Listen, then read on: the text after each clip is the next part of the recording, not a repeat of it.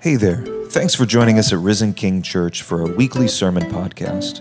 We pray you meet God and know that you are loved today. Be sure to visit us at risenking.life to take all of your next steps and follow us on Facebook, Instagram, and YouTube. Enjoy the message. Good morning. This morning I'd like to start off with reading Psalm 103. Psalm 103 is maybe the most perfect song of pure praise found in the whole Bible. And all through generations, people have used this psalm as a song from their hearts. And so I'd like, as we're doing this whole month of encountering the Lord together and ministering His presence, I'd like us to read this psalm together. This is Psalm 103. Will you read it with me? Bless the Lord, O my soul, and all that is within me, bless His holy name. Bless the Lord, O my soul, and do not forget all His benefits, who forgives all your iniquity, who heals all your diseases, who redeems your life from the pit, who crowns you with steadfast love and mercy, who satisfies you with good as long as you live, so that your youth is renewed like the eagles. The Lord works vindication and justice for all who are oppressed. The Lord is merciful and gracious, slow to anger and abounding in steadfast love. He will not always accuse, nor will He keep His anger forever. He does not deal with us according to our sins, nor repay us according to our iniquities. For as the heavens are high above the earth, so great is His steadfast love towards those who fear Him. As far as the east is from the west, so far He removes our transgressions from us. As a father has compassion for his children, so the Lord has compassion for those who fear Him. For He knows how we were made. He remembers that we are dust. As for mortals, their days are like grass. They flourish like a flower of the field. For the wind passes over it, and it is gone, and its place knows it no more. But the steadfast love of the Lord is from everlasting to everlasting on those who fear Him, and the righteousness to children's children. Amen. You can just read the whole sermon if you want to. I'm going to do something a little bit differently today. I'm not going to use the PowerPoint. There's a way I'd like to just speak with you today. So as we look at this psalm together, because I've been trying not only to get you to encounter the Lord in our worship service, but also to encounter what older theologians called the adequacy of God. And as you look at this psalm, this is probably written in the later years of David's life. It could have been written any time in his life. There's no particular circumstance that tells us when. But when you look at a psalm like this, it looks like he's reflecting back. And it also looks like, because he talks about his own frailty, that we are but dust, that he is facing his own death. And as he does that, as he shares this, he has this clear sense of his own iniquity. But in the clear sense of the conviction of his own sin, he also has grasped the preciousness of the pardon that is his in Christ. And so as we look at this psalm together, you see how to face any circumstance that you're going through. Now, I love being around young people. I love the energy. I love the enthusiasm. But sometimes you need old people. And you need those who have gone through it to begin to speak into what you're going through. And so here we have a man who has spent his life and is now sharing with us, how do you get through those tough times? How do you get through when your own heart, your own body is weak? Now, this psalm has been really precious to me this week in particular because we got some pretty bad news. As you know, successful as the surgery on Lisa was, the cells that were analyzed from her tumor are incredibly dangerous. And they are not only fast-growing and aggressive, but they're resistant to the drug that she's been taking. And they, even with the medication, they're almost as fast-growing as the ones were without medication. And so the doctors are changing her treatment. The treatment that she's going to take on is much more toxic, has a lot more side effects, and it doesn't have a 100% record. And so we are, listening. We are following what the doctors are explaining to us. And as we're doing so, and we're studying up on this and looking at it, we're realizing she's in the fight for her life. Because if these mutated cells, if they spread, it's very dangerous. And so as we were facing this week, what Lisa and I always do is we always go to prayer. We begin to pray together. Because it is different when you're just praying for somebody and when you're praying with someone. And so we're praying together and we're taking communion together because we believe God has given that as a means to fight against illness. It's the body and the blood of Jesus. So we're taking communion together. And we're weeping together because it's very serious. It's very dangerous. But we know this.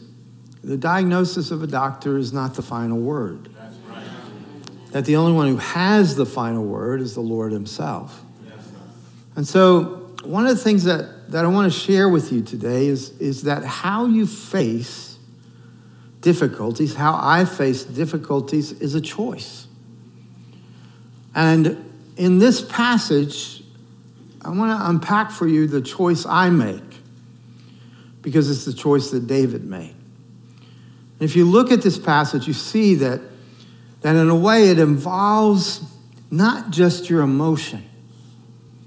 Now, I believe that the psalmist is telling us that you face the emotion of fear. You face the emotion of some discouragement that the way you thought things were going to go aren't always the way they go.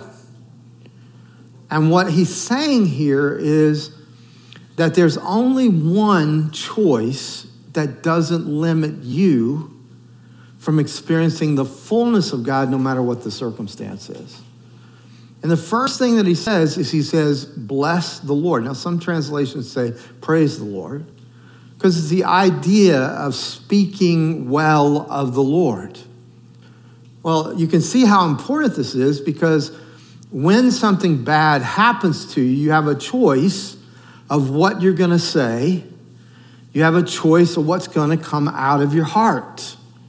And if what comes out of your heart when life doesn't make sense is blessing the Lord, it means that life cannot overtake you.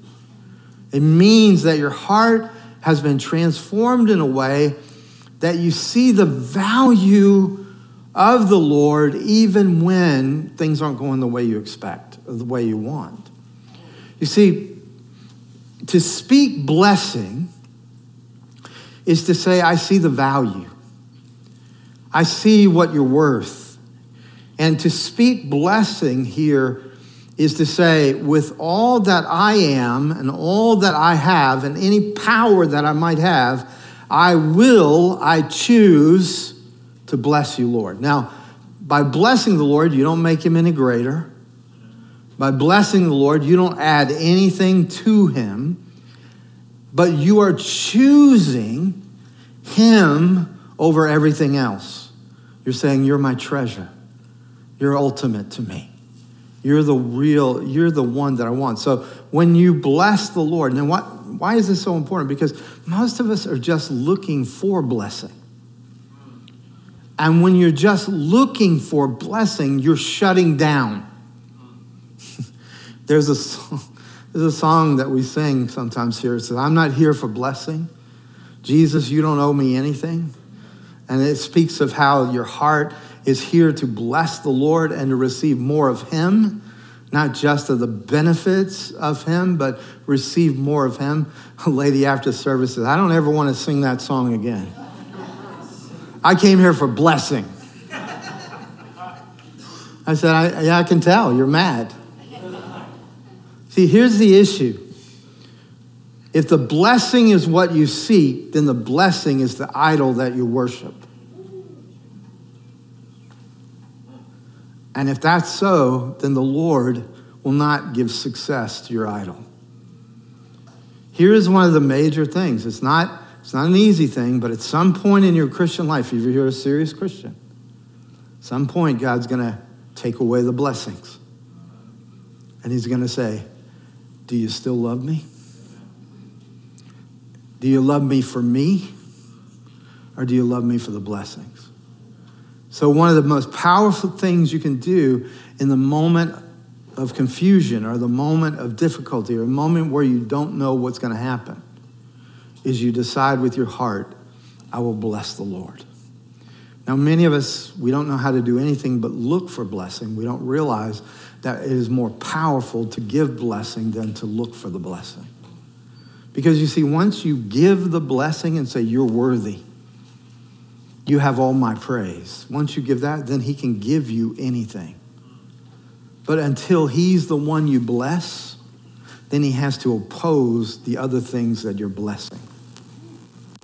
And then the psalmist goes on. He doesn't just say, I make it a choice to bless the Lord. I'm telling my soul what I'm going to bless. Bless the Lord, oh my soul. In other words, he's saying, I'm not just going to do it with my lips, but I'm preaching to my own soul. And I'm saying, soul, the only thing really worth blessing in your life is the Lord. He's the one that matters. He's your everything. And soul, you are going to bless him. Now, Spurgeon, I told you I've been reading the dead guys, was a great preacher in the 19th century. And he said something so powerful. He said, it's not just about outward forms or expressions, but also something real has to come from the soul. Spurgeon said, soul music is the very soul of music. In other words, you tell your soul, it's not about how pretty the song is or how much I like the music, but rather it's what's coming out of my soul. Is it music to the Lord? Is it soul music? Or is it just me singing with my lips? Another thing he says that's so powerful is he said, where is it? I got to find this. Sorry, I like this too much. Here's what Spurgeon says. He says, let others murmur, but you bless. Let others bless themselves and their idols, but you bless the Lord.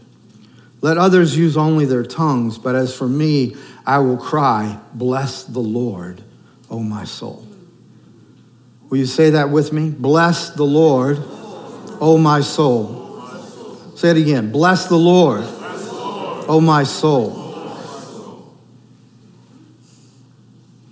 Amy Carmichael, I think it was, had this illustration. She may have gotten it from somewhere else.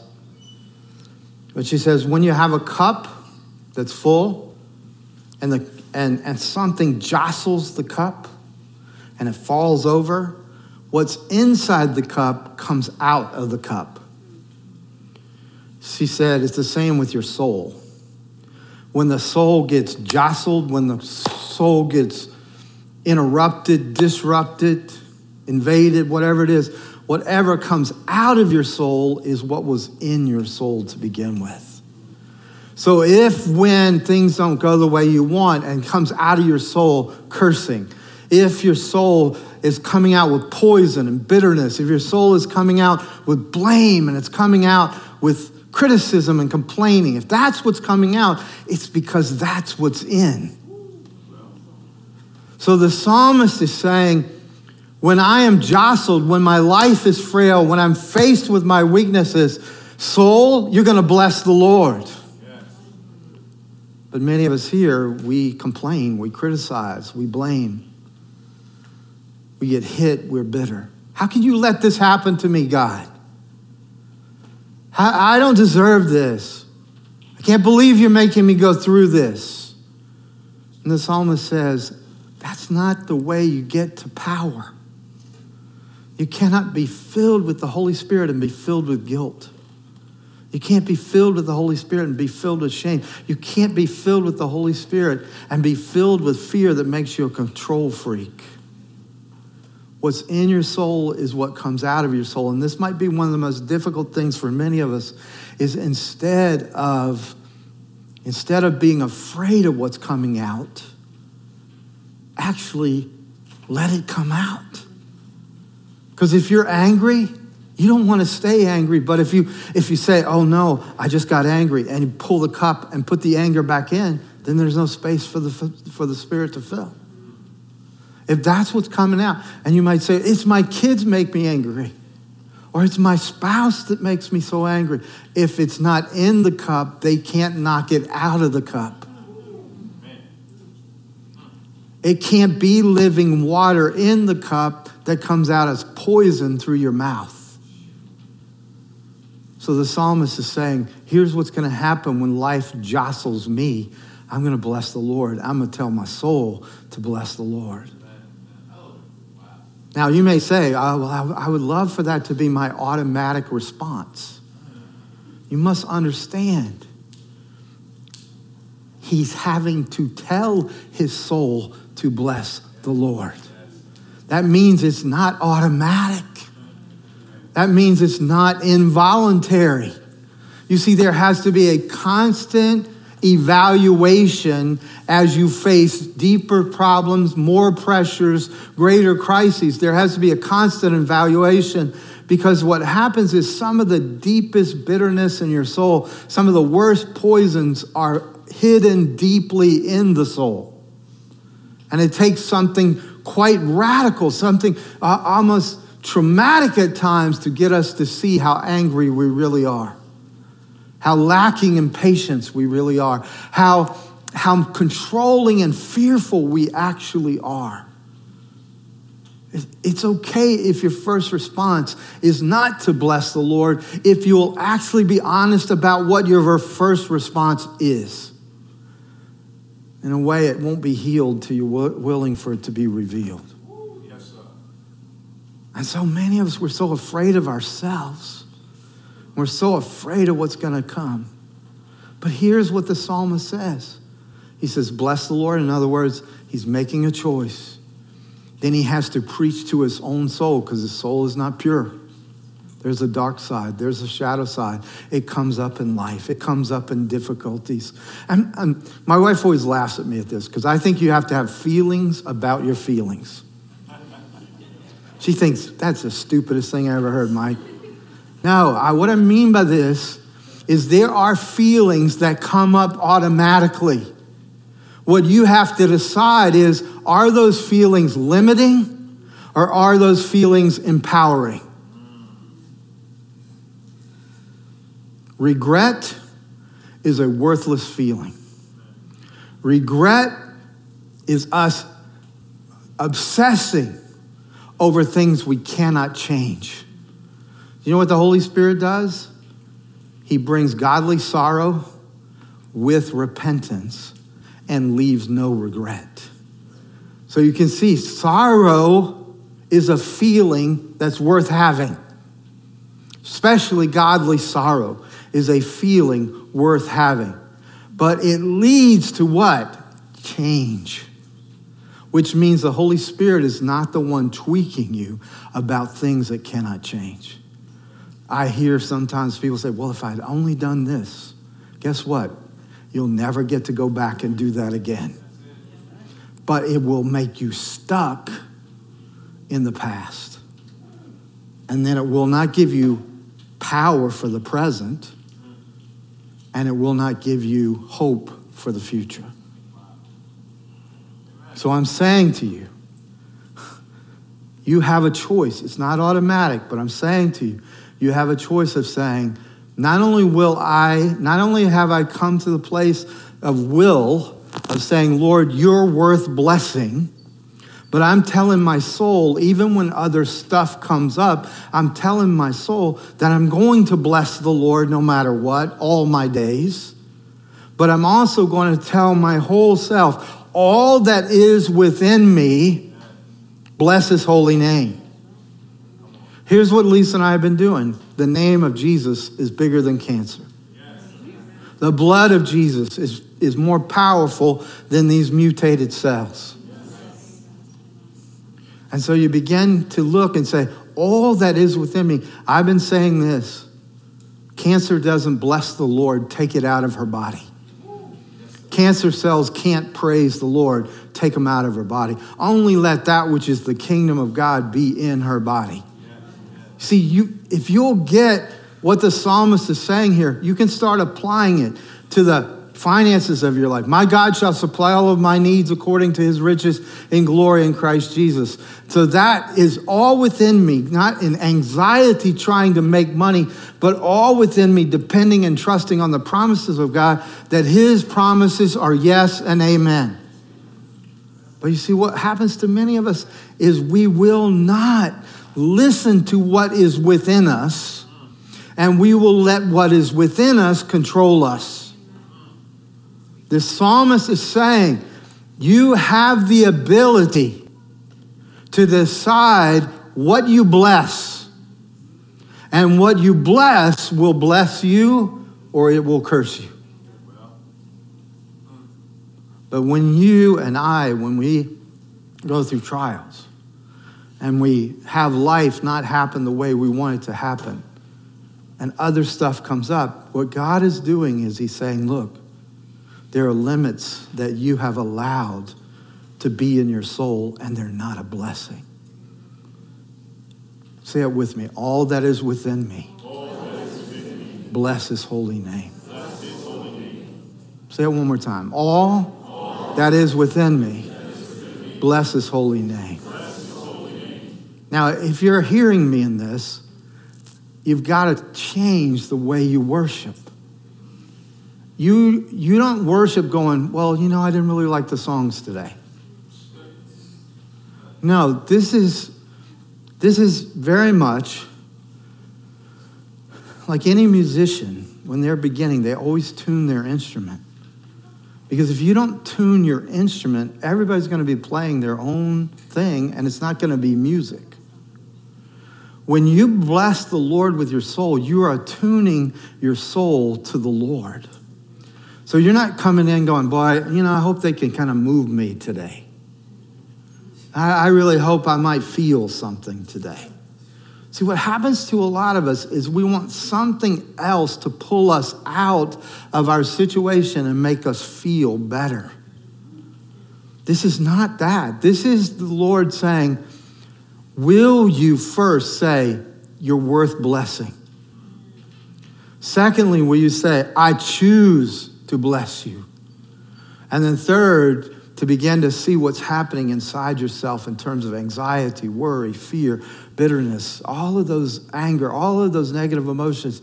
And when you say, those are not blessing the Lord. So all that is within me that is coming up in these circumstances, I'm bringing them under the submission of the Lord Jesus Christ. You understand? Nobody can pull you out of your selfishness, self-absorption, your own self-worship, your own self-salvation strategies, except you surrendering to the pulling of the Holy Spirit. This is one of the things that I see so often with people is they have this kind of up, down, and all around relationship with God. This is the psalmist at the end of his life when he's losing his strength physically. Things are not going the way he expected them to go. But he's saying, in this time when I need strength the most, in this time when I need the most hope, in this time, I'm going to start with my own soul. And I'm going to choose in. You see, the place of your soul is really the center of your true personality.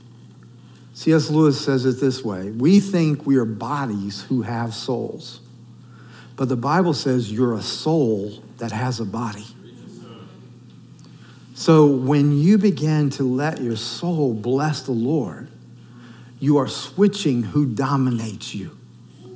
And instead of your appetites and drives and your lust of the eyes, lust of the flesh, boastful pride of life driving you, which then the Lord has to oppose that, instead your soul is leading you. And as your soul leads you, it leads you to Christ. It leads you to a Spirit-filled life. And as that is happening, you're able to bless what is worthy of blessing, and then he is able to unleash blessing on you. Now, this whole passage hinges on this one thing. This one verse frames the whole passage where it says, as a father has compassion for his children, so the Lord has compassion for you. Why should I bless him? How can I bless him? It's when I begin to understand he's trying to reparent me.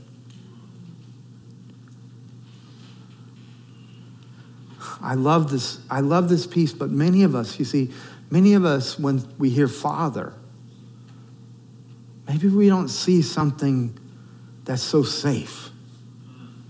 Maybe when we hear Father, we don't even know what it is to have a father's compassion. But what the psalmist is doing here and everything that he's laying out, he's saying, here's a good father versus a bad father. He says, our Father, our good Father, is slow to anger. And he's saying he won't always be angry with you. Now you see, what he's saying there is so powerful. Because many of us have had fathers who are angry with us. Or we have tried our best not to make our fathers angry. I think about sometimes coming home and kind of testing, what mood does my dad have today? And just wondering, and then I don't know if this ever happened to you, but I never asked my dad for anything. I asked my mom to ask my dad, as a buffer. But I can remember so often my mom saying, you kids be quiet. Your dad, don't upset your dad. Or I learned this, and this is kind of dysfunctional on my part. I learned if I was incompetent, he didn't make me do it. So I was supposed to change the oil. I stripped the screw on the oil pan. He threw me out and never asked me to do it again. I said, I'm going to do that in other things, But it was so interesting because my father was angry with me for not doing something I'd never done before or for doing it wrong. See, what you've got to do is realize God does not want to be it in your life. He wants to be a person. He wants to relate to you as a person. And the closest analogy that he can have is a compassionate father. Can I just tell you what this means? It means everything in the way that he deals with you. If you're struggling in an area, say you've got an addiction, or you're struggling in an area where you have anxiety, or you have worry, or you have fears, or you're struggling in an area to get over your lust, or these immoral thoughts that you have, or whatever it is, and you're beating yourself up, that is not your father. See, a good father only gets angry when it's about you getting in danger. Like, my kids run out in the street without anybody there. I'm going to yell at them. Even at 41 years old, I'm going to yell at them because they're hurting themselves. I raised my voice to my children when they lied, not because I was angry with my children. I didn't want them to lie. I knew it would be bad for them. It was about them. It wasn't about me. And a bad father, you see, a bad father yells because he's been inconvenienced, or because he's been embarrassed, or just because he's in a mood and doesn't want to deal with you. I mean, how many of us as fathers, even trying to be good fathers, said, don't ask me now. Don't bother me now. That is not the father of Psalm 103. Here is what it's saying, and I hope you'll get this. It's saying, as far as the east is from the west, he's taken your sin away and he remembers it no more. That means, friends, when you have failed the worst, even if you've committed a sin that you say, this is the worst sin I've ever committed, do you know what it's saying there? He will treat you as if you've never done that sin before. And then he will treat you in that moment as if you will never do it again.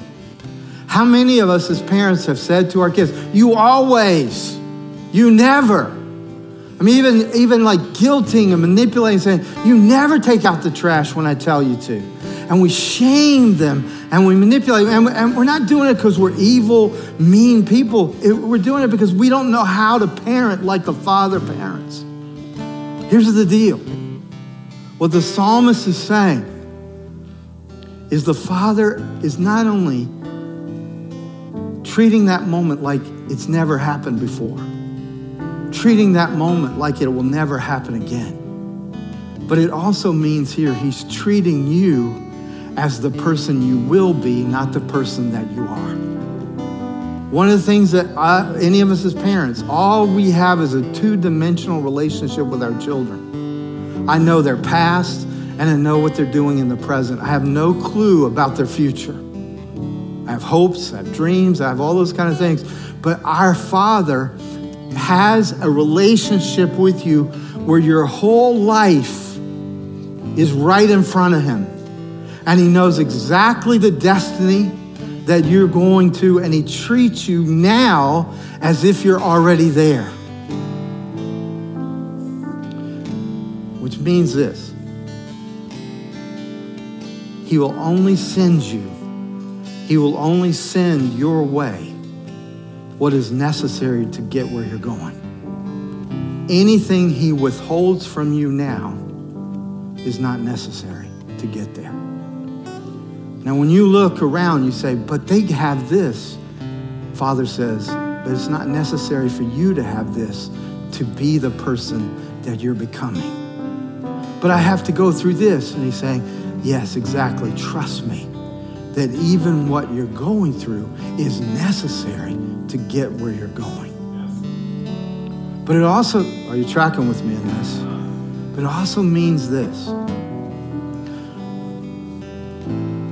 He enters into, when you feel ignorant, when you feel like you don't know, he enters into that moment and he does so with compassion, with compassion.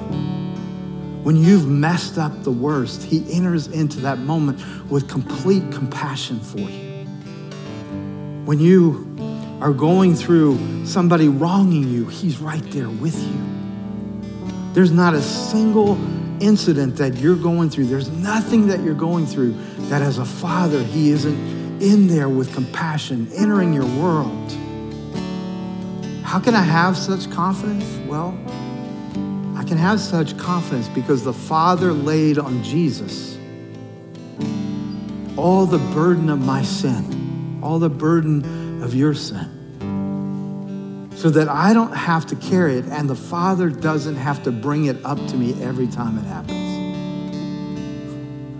We tried in my family numerous times. We tried to kind of get reconciliation, work through the past. It's really, really difficult. I remember one time my father saying to my sister, how many times do I have to say I'm sorry? How many times do I have to apologize? And I can remember just feeling the defeatedness of that moment. Because you see, in the world apart from the cross, I'm sorry means nothing. It doesn't take away the pain, doesn't make it new, doesn't make it fresh. It just in some ways makes it feel like it's still hurting you. But you see, on the cross, the Father laid on him the iniquity of us all. On the cross, by his stripes, by the punishment that he endured, you and I are healed. And so as I think through this of how can I bless the Lord when my soul is so weighed down? How can I bless the Lord with all that is within me? I can bless him because he's with me. Even though I'm walking through the valley of the shadow of death, he's with me. His rod, his staff, they comfort me. He even sets a table for me in the presence of my enemy. My cup overflows. Not because circumstances have changed. The enemy's still there. My cup overflows because he anoints my head with oil. See, it's a choice. Gabe's going to play. We're going to sing together that song, Good, Good Father. What I'd like for you to do is, would you choose in with me? Can we do it as a church community, as a church family? And no matter what's going on in your life right now, as best you can, you're going to say, I bless the Lord. I'm going to tell my soul to bless the Lord. I'm going to take hold of everything that is within me as best I can, and I'm going to bless his holy name. And I'm going to do it not because I have to, but I'm going to do it because he's a good, good Father. Will you stand with me?